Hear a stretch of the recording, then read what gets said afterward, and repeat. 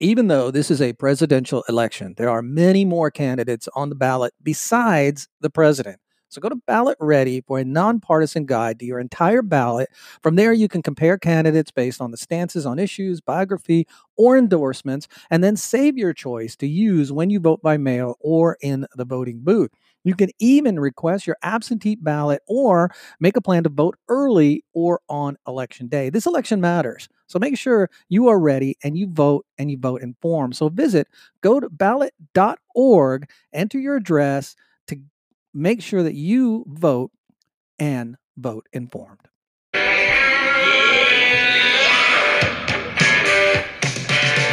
Welcome to a quick episode of the PDL podcast.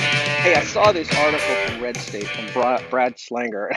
I wanted to share this with you. I'm out for a walk myself, crossing the street. You know, we have these crosswalks that tell you when you can go, when you can't go. So anyway, Brad Slanger came across this article from a medium.com writer, David Kaufman.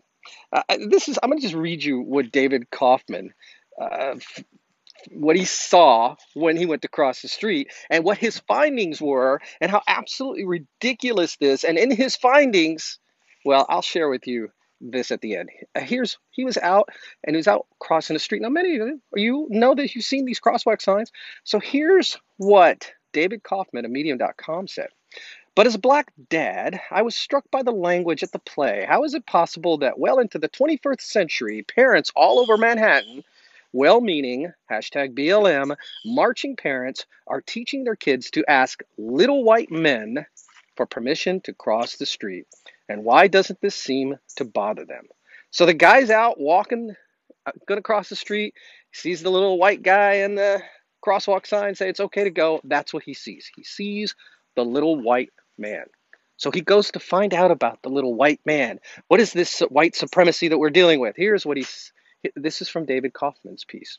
My quest first led me to traffic light manufacturers, who then led me to pedestrian safety consultancies, who finally led me to the Federal Highway Administration, which is where things got interesting, because it turns out that the little white man who raised my ire isn't exactly white.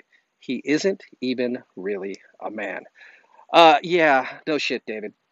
All right, so David goes on to say, so the little white man is actually a little person, but that little person is still white, right? Close. It's lunar white. According to the FHWA, Federal Highway Administration, a shade of white with yellow and gray accents that mimics the color of the moon. Lunar white wasn't chosen because it sounds cool. According to the FHWA research, the agency spokesperson says moonlight offers the peak sensitivity for the rod cells in the human retina. In other words, our vision is predisposed to favoring the clarity and intensity of moonlight. But David's not satisfied. That doesn't quell his ire.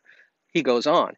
And so, as I began teaching my boys survival basics like riding a bike, waiting in line, and yes, crossing the street, I'll work hard to avoid phrases like little white man. Obviously, bright light person rolls off the tongue far less melodifugiously, but just like that word, but a bit of extra verbal labor is worth the price of not conceding our power to even one more little white man. Oh my goodness, people. It's just out of control. So this guy is offended by seeing the little white man, as he called it, telling him he can cross the street. And he thinks it's white supremacy. And in his research, hey, kudos on him for doing the research. He finds the science, yes, the science behind choosing those colors.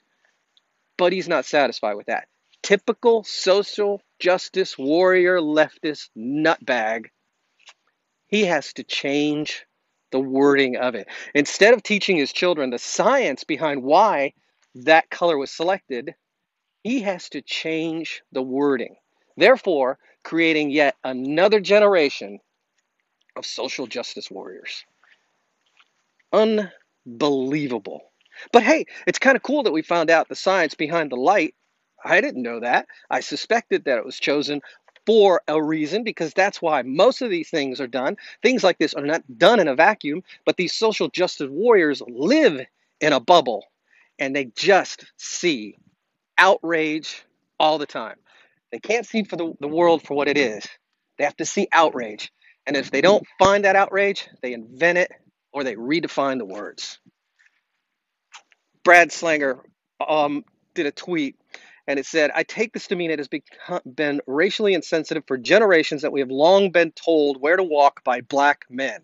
Is this if this is the logic to be followed? And he posts in his tweet pictures of those road signs, you know, with the yellow backing and the black figures, human figures.